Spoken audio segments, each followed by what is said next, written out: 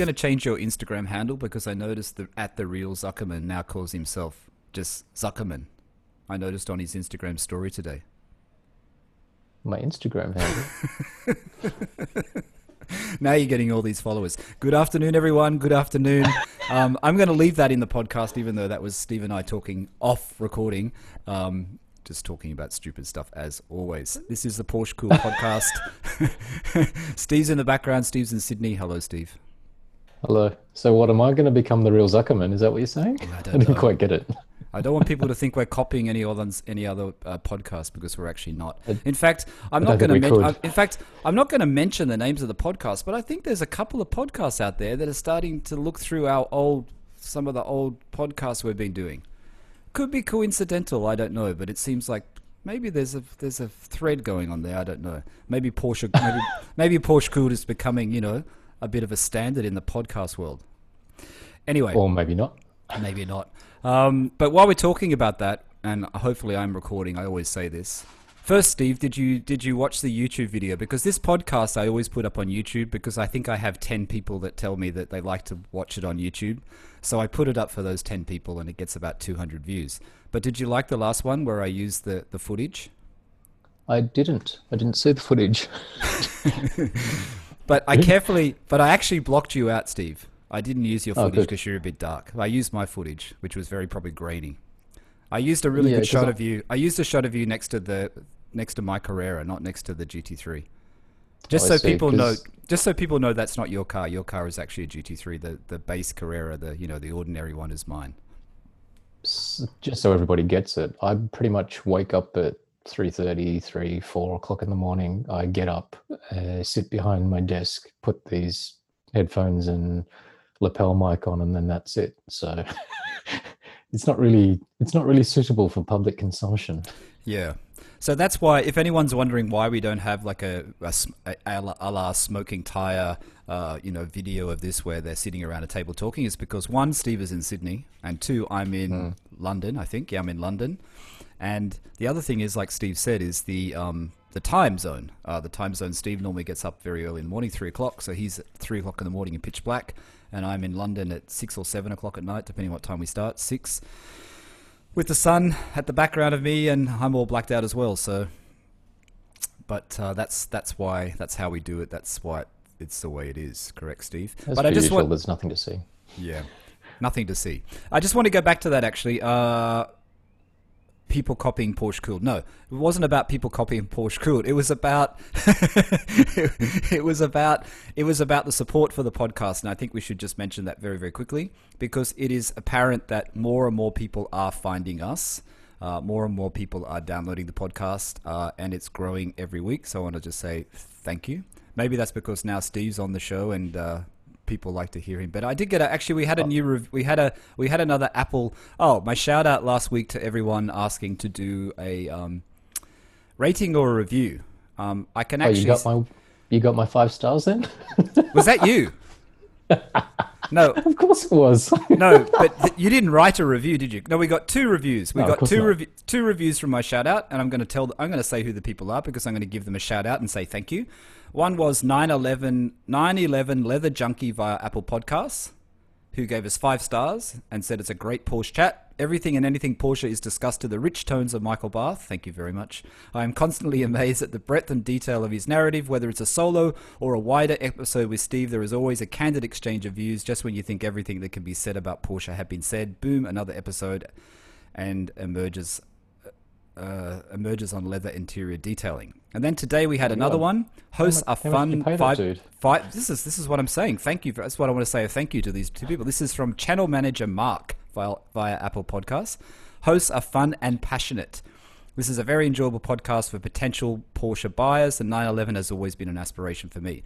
So I want to say thank you for those 2 people who left the review, and thank you for the people who left ratings, because I can't actually see who left ratings, but we still have 5-star ratings, so everyone must have given 5 stars, so that's good. So there you go. Well done, mate. 2 reviews, so it's quite good. We actually have more reviews than that. We have about 6 reviews in total. I had 4 reviews from earlier on, but I can't access them at the moment for some reason. All right. So last week, what did we talk about? We talked about What do we talk about, Steve? I've forgotten already. Tell me about these roof pedals. The roof pedals. I think I was just talking to someone else about this earlier. Roof pedals. So last night I was a bit bored, and I started looking at. This was based on. That was talking to you about something else, wasn't it, Steve? You were telling me to buy something, wasn't it? No. It started with okay. So this is the update part of your podcast, which is what's going on. You sent me pics of your final leather pieces. Oh yeah. So this is how we started the conversation last night, Steve and I, via our various text messages. The leather parts from Design LS in the UK, who we would recommend to get them done at. Very good quality, very good price. He's finished all the parts. So the parts that I got... They look really good. The parts that I got, which I haven't probably said the parts, actually, because I was asked that question earlier today. So I got the sunroof surround, leather. I got the back seat rests, because I like when the seats are down, like we said, and you can see the stitch. I think that's going to look very nice. I might even get that Porsche mat. You know that mat, the Lloyd's mat that goes there and it has Carrera like you had in your 993? Yeah? I've got one, but it doesn't actually sit across anything flat because I don't have any back seats. Yeah, so I was thinking maybe of getting one of those. That could look good too, because I do like the back seats down. How do those backrest things attach to the actual back of the seat? Do you know? Apparently they screw in. Oh, okay. They're a replaceable part. Recess for it. Yeah. Actually, I don't know how they fit in. They do fit in because, actually, that's a good point. The part I found the part. It was only about a £7 part in the UK. Yeah. But Lin has supplied it, and he hasn't given me the price of those yet. That's what I'm waiting on, so I can find the price and. £700. £7. £7. £700 from Linus. I'm joking. Yeah, no. I think he told me originally that the back seat rest things were about 90 without the part. So I'm guessing they'll be about £100 or something, which is okay. Yeah. Then the other little circle thing, which was the pointless one, which is the thing that goes around the light surround, because I've got the key surround one from Exclusive Option. You don't really notice it. Switch. Yeah, you know, the light surround switch. It just pops out. You don't really notice it, but you do notice it because the plastic is shiny, and because the key is not is leather and the other one is leather. It kind of looks better together, I think. I've got a carbon one. Well, there you go. So you got the carbon one. You made me look. It's like, oh, that piece. And then I sort of had a look. I went for a drive yesterday and had a look in my car. It's like, oh yeah, I replaced that. But see, your carbon one probably makes more sense because you actually notice it. Like anyone else getting into my car would look at it and go, what piece did you buy? You know what I mean? Yeah. So what else? The inner door sills, of course, which is the best part. That was probably the only part I wanted to buy, and I ended up buying all the others as well. I really only wanted that inner door sill, like yours. And what else did I get? Money well spent. That's it, right? Was that it? Visors? Oh, the visors. So I bought the visors secondhand off Piston Head UK or Design 11 UK forum, the one you sent me, the link. Piston Heads. Yeah, Piston Heads. So they cost me £50 for the visor, which was, Steve found those for me, which was an absolute bargain because I have actually seen them on eBay now and they're a lot more expensive. Like they're really expensive, that part, as just a plastic part. Yeah. So that's been done, and they were super cheap. I think he did them for £240 or £280 for the visors covered in leather. That is really, really cheap for the quality that he's done. And I didn't get the cross stitch all the way around because the ones he was showing on Instagram, he had that cross stitch going all around the edges. I just got it like how yours are done in a way where it's just the one edge. I reckon that cross stitch is the way that he needs to finish the job to seal it up, because it would be impossible to kind of do a normal French seam to kind of close the thing out, I think. But I did find a picture. I did find an image on Renlist of someone who had a factory leather visor, and that's how they were done. They only had that cross stitch on the one end. They didn't have it all the way around. So, which is pretty much how your ones were that you got from Exclusive Option, the same. Yeah. But that's it. And then Steve and I were talking about the leather parts, and then we started to go on. I got off tangent again, and we're talking about the aluminium pedals. I've always been a fan of the Porsche aluminium sport panels. and I was looking at them, and the only place that I can seem to find them, the only people that have them is Suncoast, and he says they're a special order. I think they're about 500 US though. They're not cheap. So then I thought, oh, I saw on another Porsche guy on YouTube. I don't know if I want to mention his name. I don't think I'll mention his name. Yep. He had them in his 993, and they're the roof pedals. And I kind of like how they look, Steve. I've got the picture in front of me now, the one I just sent you. But yeah, I was looking at them. They're quite nice, right? But I just read the guy that said that the accelerator pedal, they just screw into the pedal that's underneath. See the Porsche aluminium pedals, you take the old pedal has to come off and the new pedal goes on, and you're supposed to get it's professional to do it. I put pedals in my 993.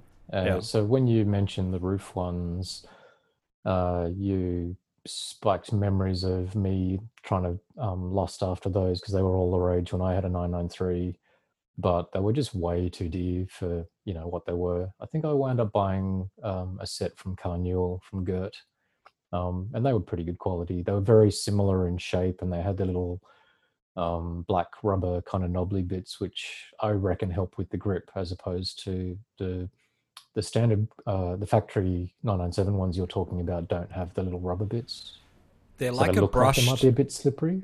They're a brushed. It says it's a brushed anodized finish. I don't know whether they're Yeah. actually metal or metal-like. I don't know if they're even metal, but it says it's a brush finish. If you look closely, you can see they've got a bit of texture, but obviously, like you Yeah. said, not as much as the rough ones because the rough ones have the rubber.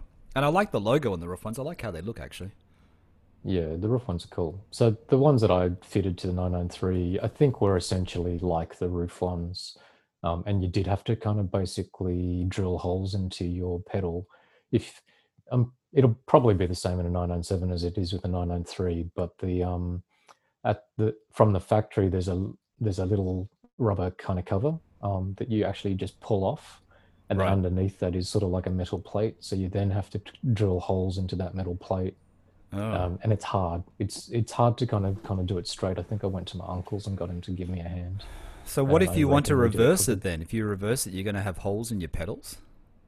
no, because then you'll slip your the little rubber mat back over the top of it, the actual kind of rubber pedal part, Right. and But it'll hide the holes. yeah, but I'm looking at the rest. The footrest has like six or something. One, three, four, five screws. The other one has about four screws. There's a lot of a lot of Mhm. drilling. I don't Footrest you know. probably could get away with double-sided tape, I reckon, but Is the other that? ones you'd have to attach properly. Well, I'm tempted. I think I just told you. I think they're €500 for the whole set. That's excruciatingly. What's that in Australian dollars? That's like I that's don't. mental. That's I like always. $1,200 or You something. know. You know what I do with things when I buy things now? I always convert them to Bahraini dinner because it sounds a lot cheaper. Okay. So like €500. Like I bought a pair of jeans today, which is not Porsche related, but I bought another pair of Acne jeans today, and I always convert it to dinner, and I think, oh yeah, 60 dinner, that's cheap. Okay. Makes you feel better. 240 Aussie, it sounds expensive. 60 dinner sounds cheap. Yeah, exactly. I work in Australian dollars and everything's expensive. I guess I should think in dinner because that's how we get paid. We get paid in Bahraini dinner, so I don't get paid in Australian dollars. Hmm. But anyway, I like those pedals. I don't know, it's a bit of a thing. I've still got to buy the sills, and the sills are expensive. I thought that I'm getting the stainless steel, as you know, the stainless steel door sills, the Porsche OEM part. I don't think I will actually ask Nick because he just bought them for his Carrera 4S. I don't think it's a sticker. I think it's etched. You said it would probably be etched. I just saw a I picture reckon of they'll a be etched. yeah. I doubt they'll be stickers. I saw a second-hand pair on eBay today, and it looks like it's not a sticker. It looks like it's etched. Have you actually considered, I know you like to kind of go full sort of OEM when you can, but have you actually looked at anything that's sort of aftermarket? Because I'm pretty sure I'd be almost certain that you could find some pretty good quality aftermarket ones, and even if it doesn't have the Carrera logo, you could probably get them etched for not much money. I want to go OEM. You know, I'm a bit funny with things like that. I actually want to go OEM. The pedals, I'm okay with the roof, but the sills, I want to go the OEM. So, yeah. And I think the illuminated sills are way too hard to install, so forget about those. You don't really need illuminated sills anyway. No, I don't think you do. But anyway, the price of the stainless steel sills was actually, I think, more expensive in the UK than Suncoast. I thought it was cheaper, but I get free shipping because I'm in the UK at the moment, so I still think maybe Design 911 will be the cheaper price. But they're about £330 for the Carrera ones for my car, around about. Yeah, right. Anyway, so that's a recap, I guess. Is that a recap? It's not really a recap. It's a bit rambling. We always ramble in the beginning, but it was a recap, I guess. We ramble at the end as well. Our last podcast actually was the best episode to date. So there you go. That's quite scary, but anyway, keep going. So there you go. But that's good. So what are we talking about? We're talking about today. We were going to go through the pros and cons of a GT3, but we're not really going to go through the pros and cons of a GT3, are we? Not really. I think the general progression is that when you buy, I think the GT3, the Turbo, and the GT2 are like the pinnacles of the Porsche lineup, right? The Porsche variants in the 911. Correct, Steve? Depending on your point of view, yeah. Well, I guess for most people, they're kind of like that's the if you want to be at the top of the food chain, it's GT3, GT3 RS, Turbo, GT2. GT2 RS, right? Depending on which generation of 911. I guess we're going to talk about primarily 997 GT3s in this. Yep. So I guess when you buy a 911, you're always looking for a second 911. I'm going to get the thought out eventually. You're always looking for a second 911. You always still, I want a second 911. At the moment, I haven't gone off the 912, but I'm really worried about the 912 because it seems like the prices are jumping up very quickly, like super quickly. Like because of the price, Steve, of the 65 to 70 911s, because they're so expensive, like there's so much money. All of a sudden, 912s are selling. Yeah, and that's not a great one, and that's quite expensive, right? Yeah, it's 150 Aussie. That's actually low end. That's really low end price because I've seen them for like 150 US. You know what I mean? Yeah. So I think the 912, because it is basically the 912 was introduced as a lower cost 911. It's basically the same as the 911, except it has a 4-cylinder engine. The interior trim is exactly the same. The only difference at the back of the rear of the car is that the 911 logo was in gold on the 911, and it was just in silver brushed chrome, whatever it is, in the 912. I think the suspension might have been slightly different on the 912, but I think in general it's pretty close, right? So people buy a 912. If they want to make it close to a 911, they can. Or if they want to keep it the same, they can. You know what I mean? I'm getting off track. But I haven't forgot about that. But, you know, we're always dreaming of a GT3. We're always dreaming of the second car in the garage to go against, to go with the car that we have now. Steve, his main car is the GT3. I'm really going off track here. I don't know where I'm going with this. Do you want a hand? So I'll give you a hand. I'm waiting for you to come in. I'm waiting for you to join in here. Okay. Let me help you. So the other night, you sent me a thing sort of saying podcast, and I said yes. And I said, what's the topic? And you suggested that it was going to be, do I really need a GT3? Yes, that's what we're calling it. Yes, you do. Like, perfect. Because I think I've been trying to convince you for pretty much however long, even before you bought your 997, that I reckon for you, GT3 is the perfect car for you. If you enjoy your 997, then you sort of get so much kind of joy out of that, then I reckon if I could quantify it, you'll get like double or triple the amount of enjoyment out of a GT3 for the way that you kind of physically use the car. So if you just sort of wanted to kind of touch on the reasons why, then like I'm pretty sure I could sell it to you. If I haven't been already. I guess for me, right, is originally I thought, okay, I'll sell the Carrera and I'll buy the GT3. Now in my head, it's like, oh, maybe I could keep the Carrera and have a GT3. But then it's like, I think I've discussed this before, chatted about this before earlier on, but it doesn't really probably make sense to have that. It doesn't probably make sense to have the 997 Carrera and the GT3. It probably makes more sense to have a 993 in the GT3, or it makes more sense to have a 912 in the GT3, possibly. Yep. Yes. You know what I mean? Yep. Possibly. But no, you're right. I'm assuming that's, and so you've said that to me when I've been on this kind of campaign to try to get you to get a GT3. I'm assuming that's just because you become really attached to your 997 and you like it, blah, blah, blah. But I genuinely think that you'll realize that once you actually get your GT3. So if you got a 997 GT3, or even if you got a 996 GT3 or a 991 GT3, I reckon you'd possibly come to the realization that they're probably a little bit too close.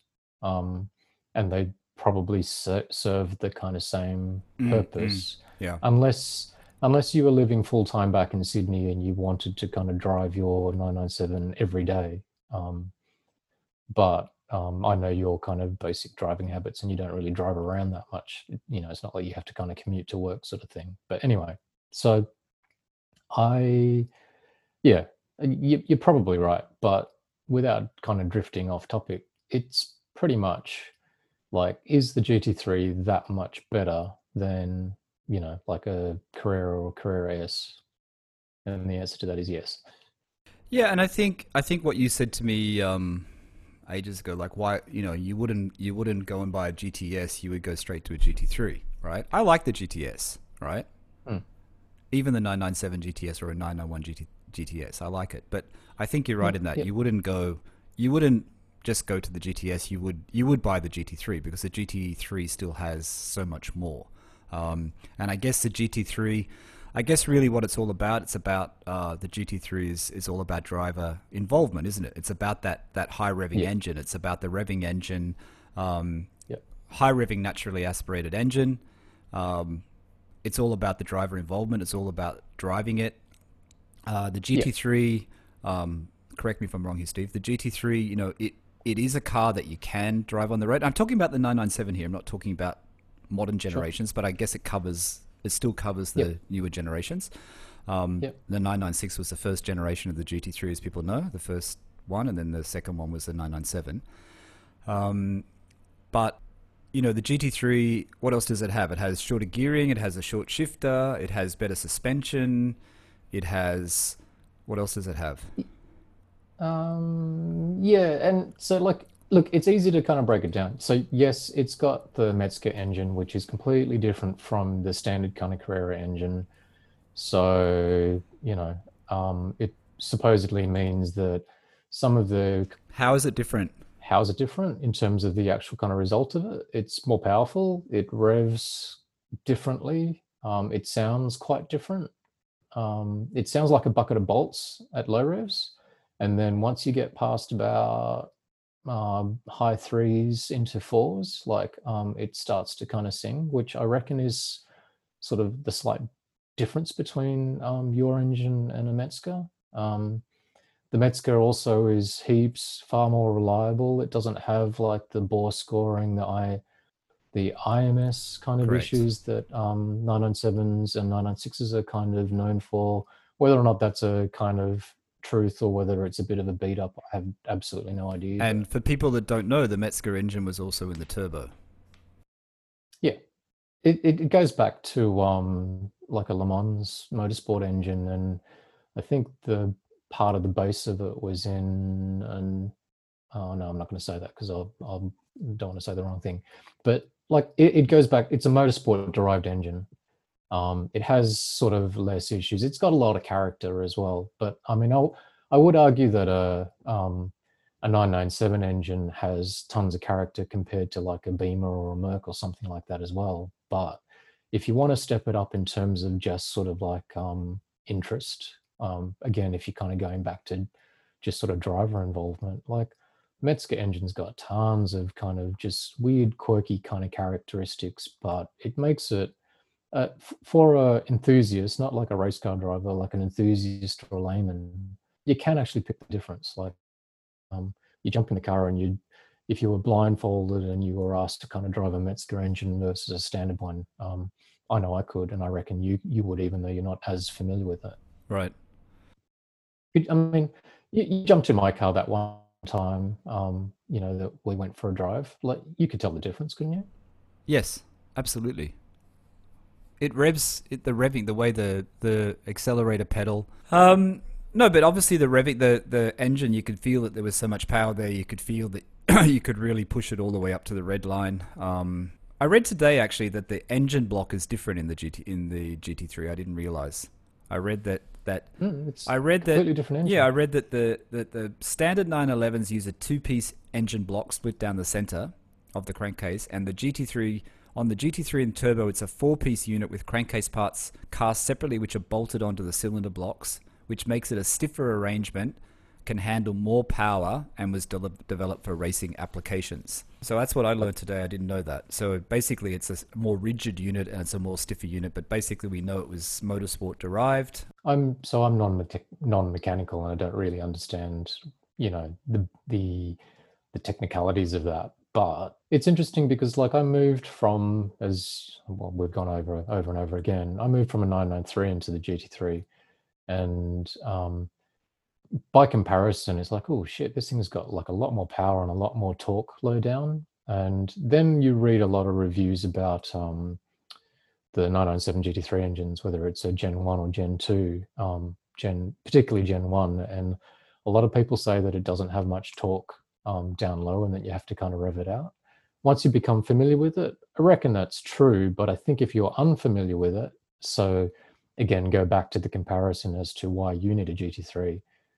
There's more torque in a GT3 than there is in a standard Carrera or Carrera S. So it's a noticeable difference in power and the way that it's delivered and the sound and the smoothness, etc. So even based purely on the engine alone, I reckon there's a big enough difference to kind of make it a worthwhile sort of move. Yeah, so the driver experience, the driver involvement, the sound, the high revving engine, the rarity of it, and I know that we've talked about this before, we've maybe not on this, maybe separately, that GT models obviously make up huge numbers in Porsche sales now. They sell a lot of GT models, especially on the 991, I think it was, from the 991 GT3s, they started to sell huge numbers, right?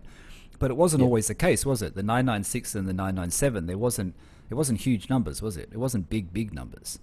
No, they're pretty rare, I think. I don't think... It's funny because you read different things. Like, I remember reading How many in Australia? Do you remember? How many were sold in Australia? Remember. I had that detail somewhere, and I tried to find it today, and I couldn't find it. Yeah, it's pretty easy to kind of find it. Like, they're not kind of crazy rare, so, like, otherwise they would be, like, ridiculously valuable. But, so, for example, again, coming back to you, like, if and when you're ready to kind of pull the trigger... it's not like you'll ever miss out, because if you follow in Australia, it's Car Sales is the main site that we all kind of troll.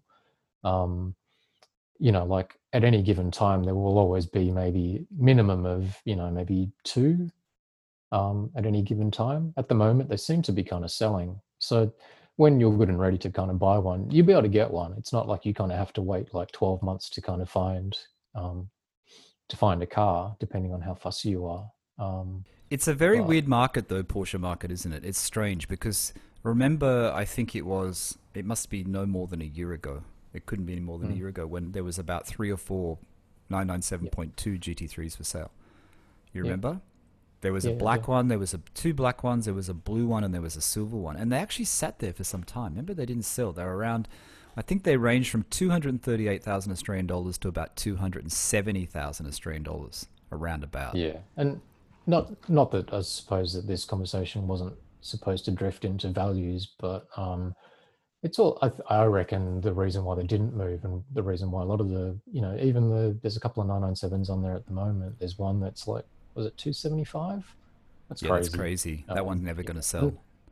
No, it's always going to be about the price. Yeah, like, but there's also someone trying to sell a 993 base Carrera for 200 something thousand. 229,000 or something on Car Sales in Australia. Someone's trying to sell it at top dollar. Really, they should be they're about 120 to 150, and someone's trying to sell it for early Yeah. 200s. So it's just Yeah. people just trying to get what they can get, right? If you only need one person to buy it, so Yeah, exactly.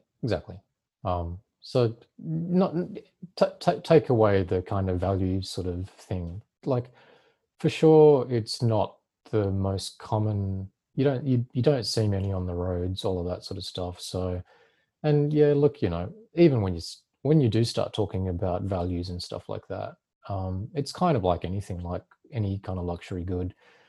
You talk about watches. Everybody wants to buy something that doesn't depreciate, blah blah blah. But the God's honest truth is that is completely meaningless unless you actually sell it. yeah, So, true.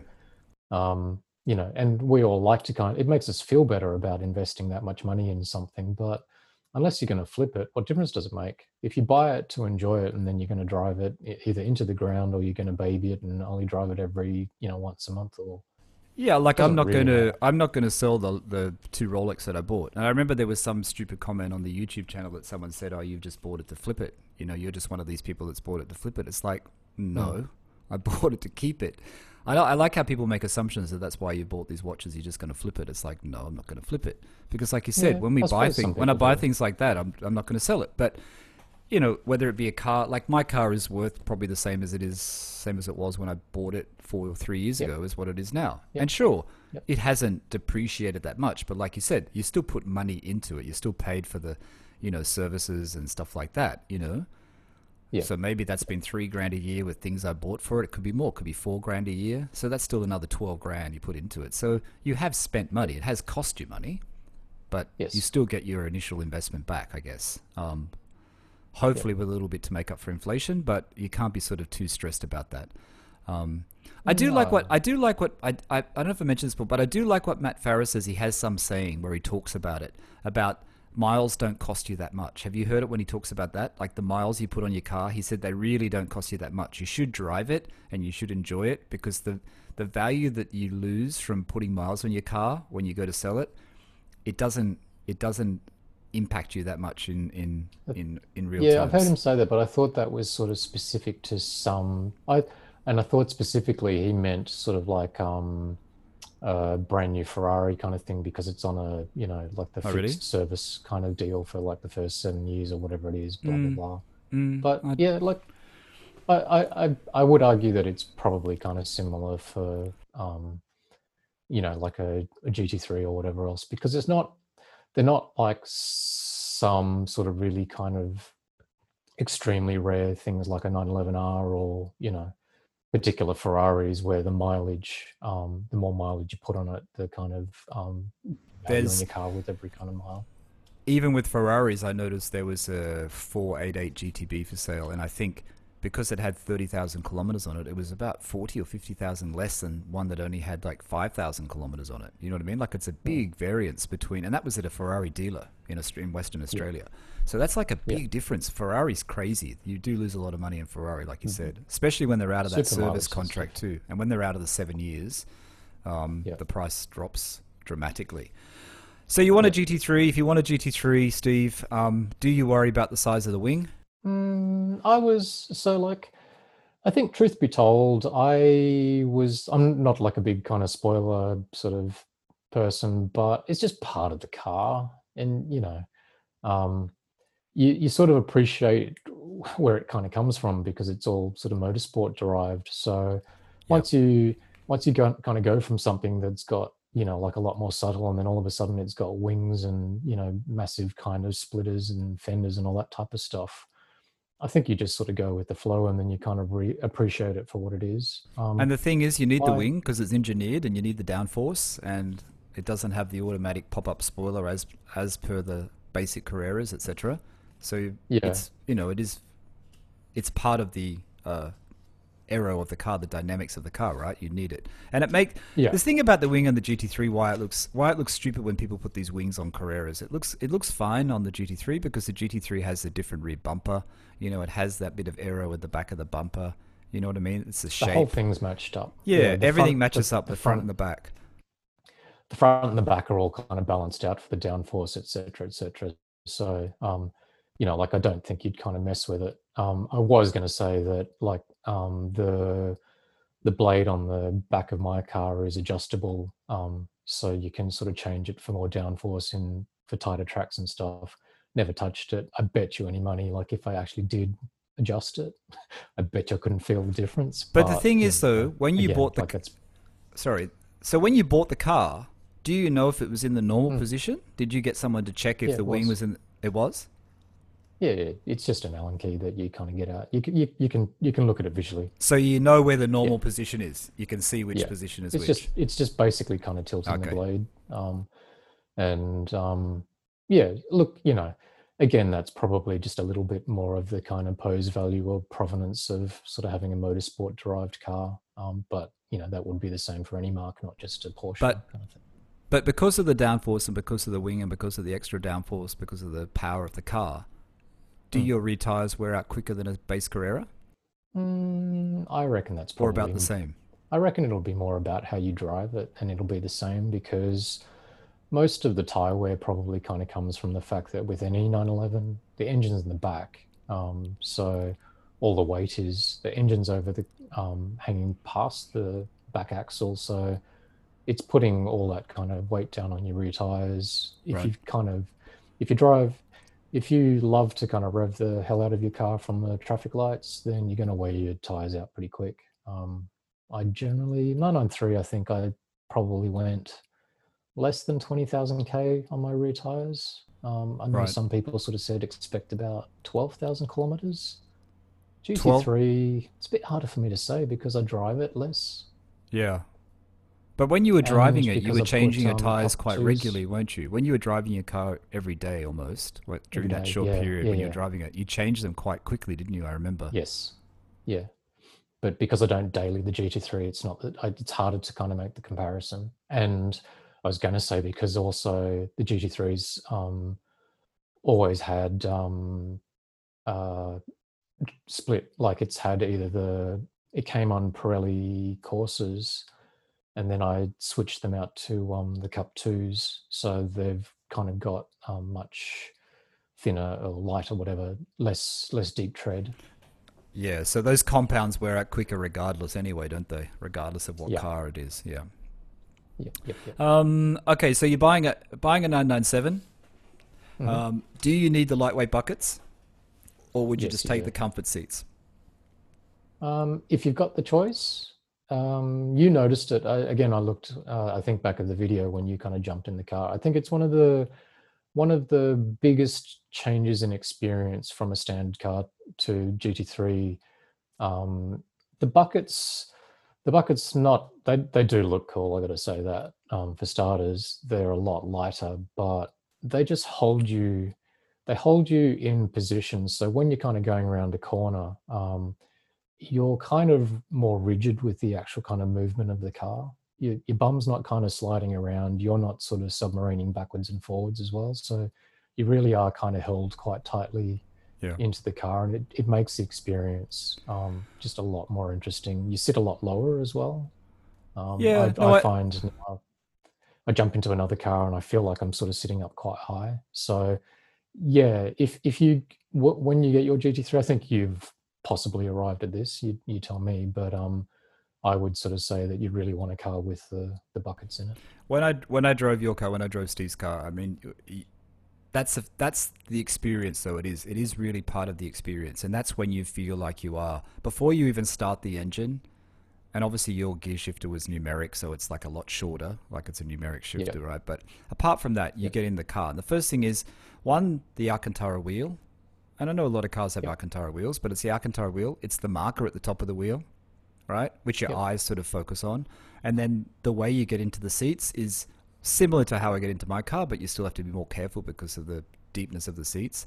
But like you yep, said, when you sit in that seat and you're on that, you feel like you're in the seat. You really do feel that the seat is like has got you. I like not being moved around so much. I find that my seats in the Carrera could have a bit more bolstering. I mean, they're not yep, terrible, but the Audi that I had, that Audi, which you had as well, yep, it actually had a lot. It actually had quite large bolstering on the seats. I felt like sometimes those seats held me in some circumstances better than the Porsche, but it's just the way I yep. set up the Porsche seat, so I always sit on that weird angle, so I feel like I'm, Yeah. in the seat. But yeah, the lightweight buckets. Too, The lightweight buckets are definitely um, experience though. Once you get in them, you feel like you're in a completely different car. You don't feel like you're in a Carrera. It doesn't feel like a Carrera. yeah. And then and then the other thing, of course, as soon as you're a club sport package and you see the roll bar through the mirror, you've got the roll bar, and then you got the slight noise of the roll bar, and then it feels like the engine noise is. I mean, I'm rehashing what I've said before, but the engine noise is louder.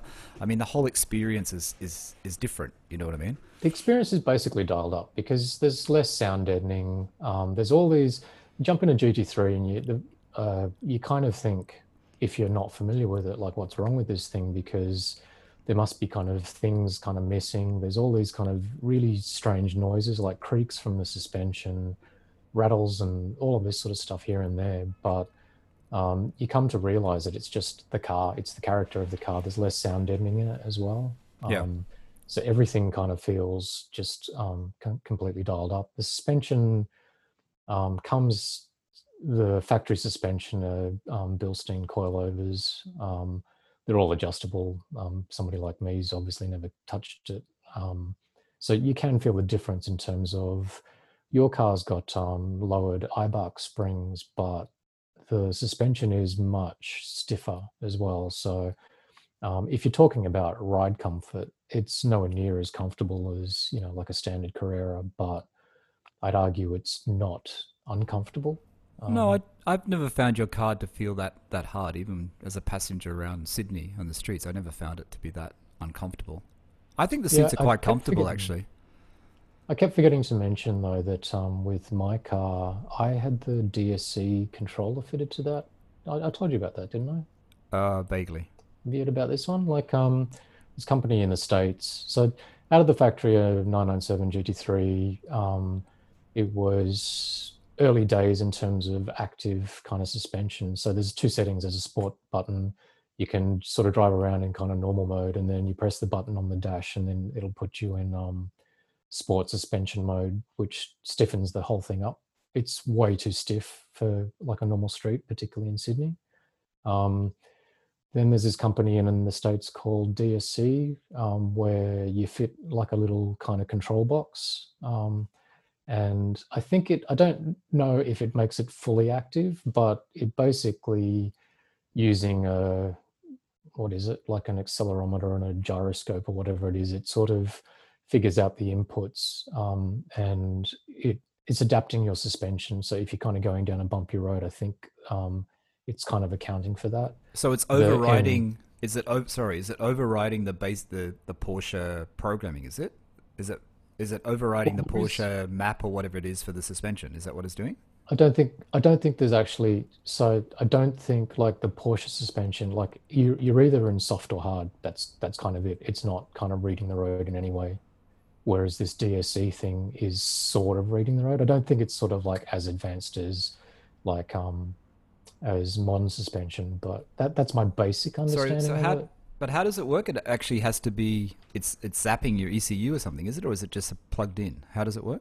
Without kind of misrepresenting it and going too far, because I'm not technical, but with the GT3.1, it didn't come with sort of like a sensor. So when you fit this part, you've actually got to get like another bit, which is sort of like effectively it's the sensor that you kind of fit that it measures the angles on the cars and stuff like that.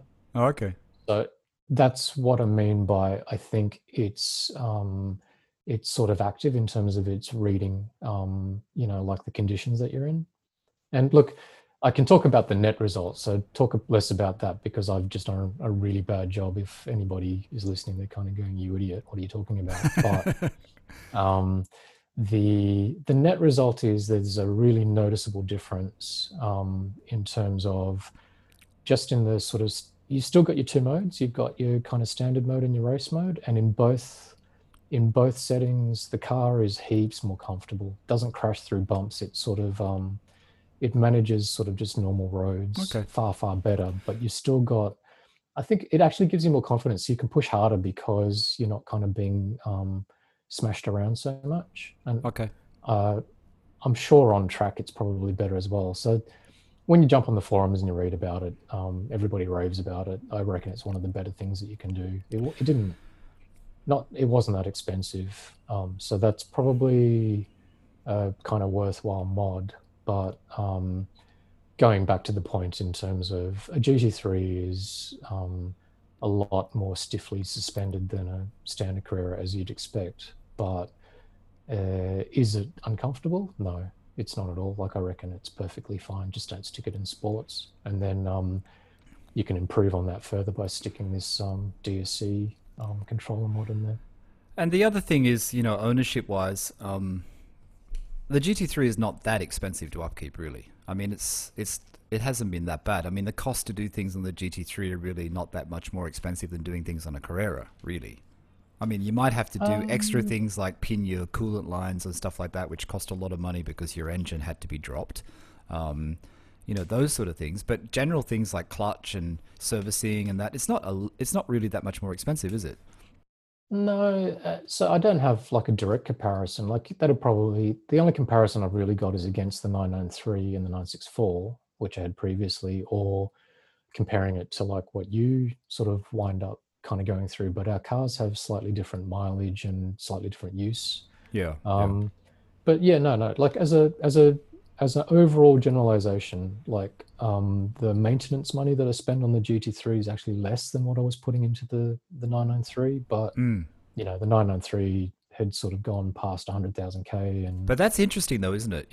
Like oiled, air cooled, water cooled GT3. Your 993 was a base Carrera, but the money you have to put in, and this is the thing about classic Porsches. This is the thing that you have to be aware of, isn't it? It's one of the reasons why I did it. It's one of the reasons why I made the move, because I was spending quite a bit of money, maintaining the 993. It had gotten to the point where, like, there were issues kind of popping up here and there. And again, like, caveat that with, if you're fussy and you kind of want everything to be perfect, then you've got to open up your wallet. And I'm a little bit more like that. But the GT3 was, I made the move because I realized I was sinking quite a bit of money into it, and I may as well get myself into something newer, more valuable, a little bit more interesting, blah, blah, blah, if I'm going to sink that sort of money into it. Yeah. Going to basic maintenance costs, like, I'm sure that there's a bit of a premium. Like, I've not done the brakes. Like, I've not done pads or discs on my GT3, and I've had it for 6 years. Wow. Were they new? Were like, the pads and were the brakes and everything and the rotors new when you bought it? I'd have to look at the PPI. I can't remember, but they weren't. I'm sure that they weren't brand new. But all I was going to say was that I'm sure that the costs of discs and pads will probably be relatively expensive, because they're big and they are motorsport parts. But just in general, in terms of basic, like, regular standard things like filters and oil changes and stuff like that, I'm pretty certain that there's going to be no difference between your car and my car. It's weird though, the brake thing, because you remember my car, it had been to Porsche South Sydney from the dealer to have like a basic sort of check on it, and the one thing that showed up was the brakes front and back had no life on them, and they had to be redone. And then I took it to Autohaus and they did a PPI on it, and they said, no, the brakes, you'll still get it, you'll still get at least, a year and a half out of it. And I still haven't changed my brakes. You know what I mean? 3 years later. Yeah, so. I couldn't remember if you had. No, I haven't. I had the same experience. I mean, they're going to have to be changed shortly, I think. I think probably, if I drive it a lot, eventually it'll need doing. I had the same experience with the Macan. And I reckon the catch to that is it really depends on the person doing the PPI. Because I know, like, Autohaus, Hamilton Hour Mechanic, they get out and they actually measure the thickness of the discs and the pads for you. Yeah. But Grant said to me, he said, don't come in to get them changed until the light comes on. Yeah. And he said, even when the light comes on, he said, you still have enough time after that. He said, there's no, like, you don't have to come in the day after. You've got a couple of 100,000. Oh, sorry, a couple of hundred. You got a couple of 100K on it. And given the amount of mileage that you do, that's probably still, a couple of months of driving if you really want to get to that point. So, yeah. All right, so here's the most important question. We've just done this podcast, and we've probably, hopefully, help someone that wants to buy a GT3. 997.1 or 997.2? Oh, I've never driven a point two. You reckon one's better than the other? So it's hard for me to kind of. So looks wise, which is better, you think? One or two? I prefer the looks of the one. I prefer I actually prefer the rear wing look on a one than a point two. There's something about and they followed that through to the 991s, and I'm sure the 992 GT3 will be the same, like the sort of upright, the bigger sort of wing. I actually prefer the sort of flying taco shell on the point one, but yeah, I think I do too. Slightly more subtle. I think I do too. You prefer the wheels on the point one compared to the two, right?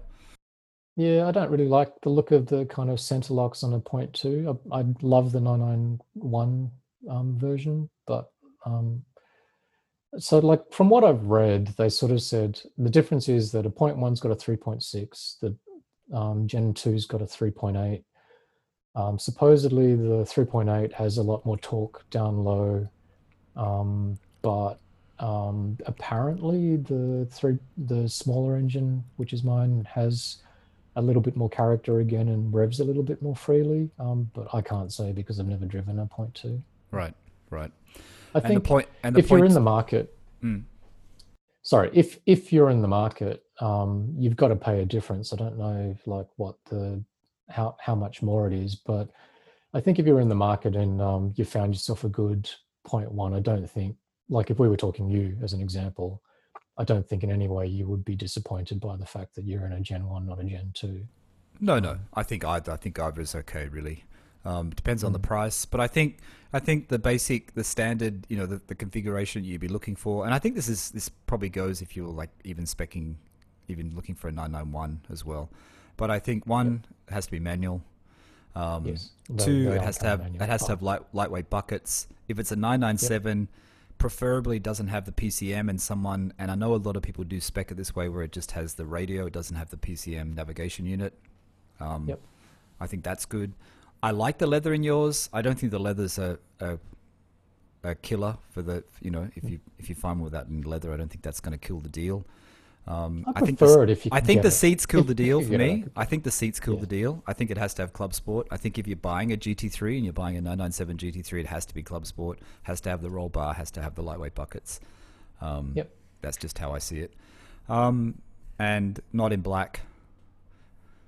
I don't think. I think silver, white, or a color is probably best, but not in black. I don't think it looks great in black. I keep seeing it in black, and I don't think it looks great. Black's not my favorite color too. The other bit to that would be the sports chrono. You don't need sports chrono. It doesn't do anything. It's literally just like a stopwatch. It doesn't. You still get the sport button on the dash regardless of whether you've kind of got chrono or not. So it's more about whether or not you like the look of that little clock. Did the 997?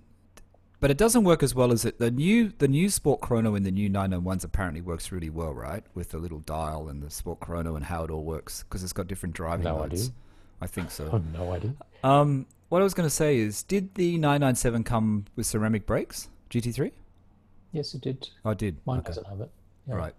They were I think ceramics came out on the 996 GT2, so then it was an option on pretty much all 997 cars.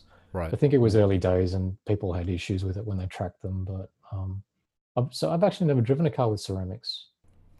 Right. Neither have I.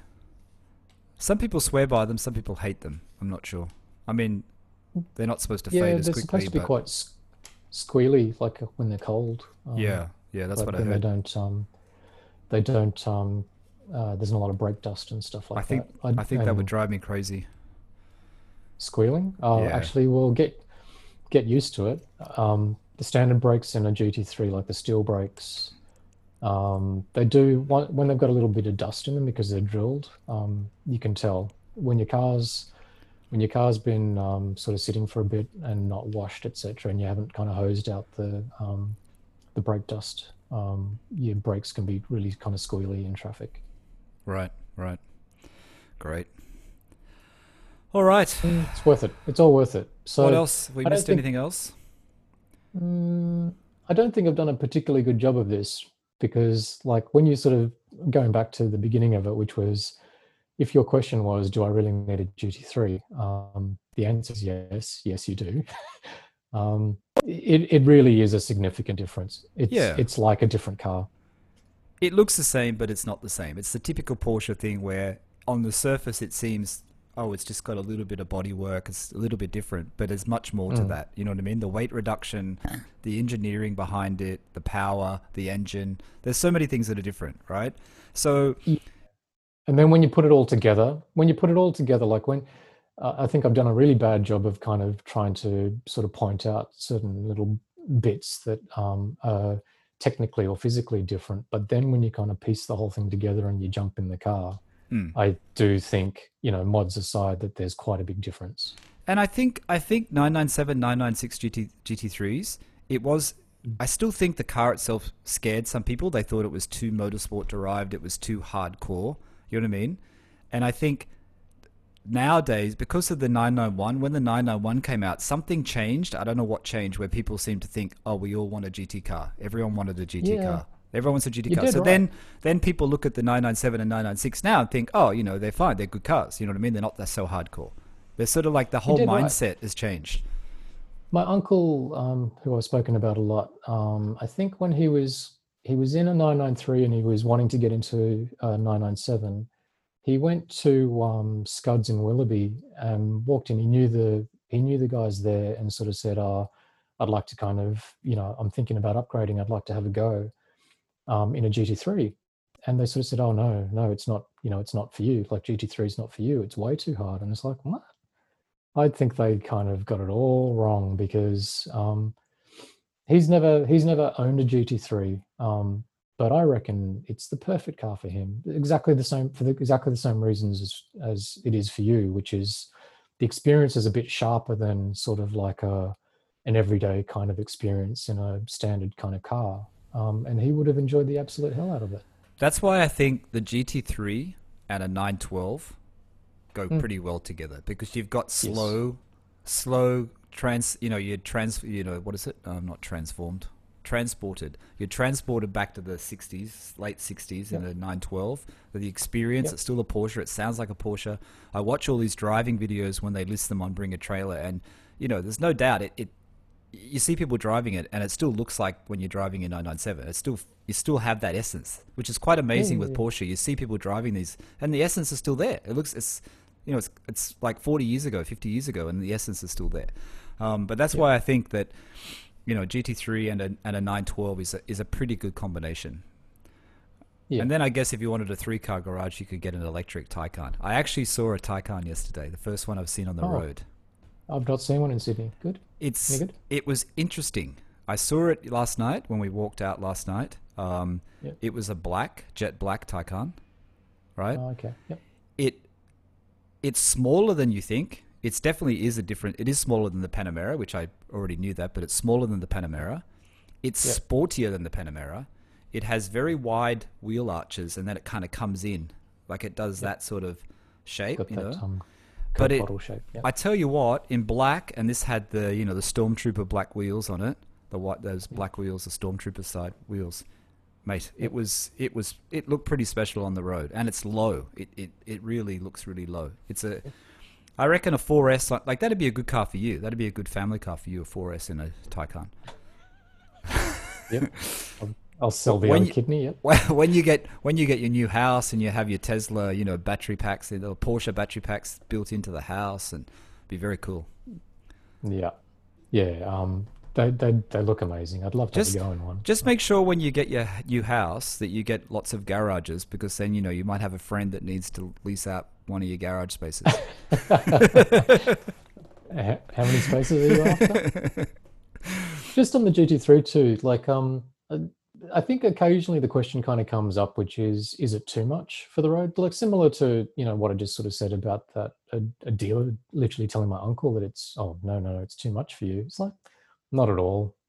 If you enjoy driving, you don't have to be a kind of full on sort of track rat or race car driver to appreciate it. Like there's enough of a difference, and then if you just you're enthusiastic about cars and you like driving around on the street and you kind of go for a Sunday burn or whatever, I don't think it's too much for the road at all. And my car's kind of, got the roll cage and the whole works. It's a really fun, kind of interesting car. I think that's good advice because people who are listening who haven't read the description or haven't listened to this podcast before, is that you've owned the 964 Carrera 4, you've owned the 993 Carrera 2, you know what I mean? And now you've gone to a GT3, so you know what a Carrera feel like, you know what an air cool feels like, and you're saying that it's still, it's not as hardcore. And I think that's the problem, like you said, when people were selling it all those years ago, like what they told your uncle, is that they just gave misinformation, and people remember this misinformation. You read one review and it says GT3 is too hardcore, it's not great for the street, then people think, oh, I can't drive a GT3. And I think a lot of people think that about the GT3. I still think there's people out there that think that it's too hardcore, which is why people buy the GTS. You know what I mean? Absolutely. And look, it could be too hardcore for some people. Like, the clutch is heavy. It is noisier and all that sort of stuff. You got to figure that out for yourself. But I guess when I sort of say that, I'm specifically sort of talking to you or somebody like you, which is really enthusiastic about your cars.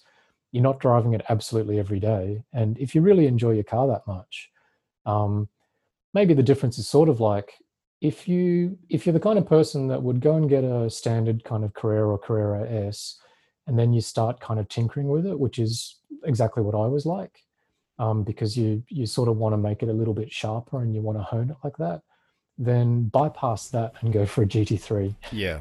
Stop all the crazy mods and putting aero kits on basic Carreras. I'm not a big fan of aero kits on basic Carreras, I have to say. Yeah.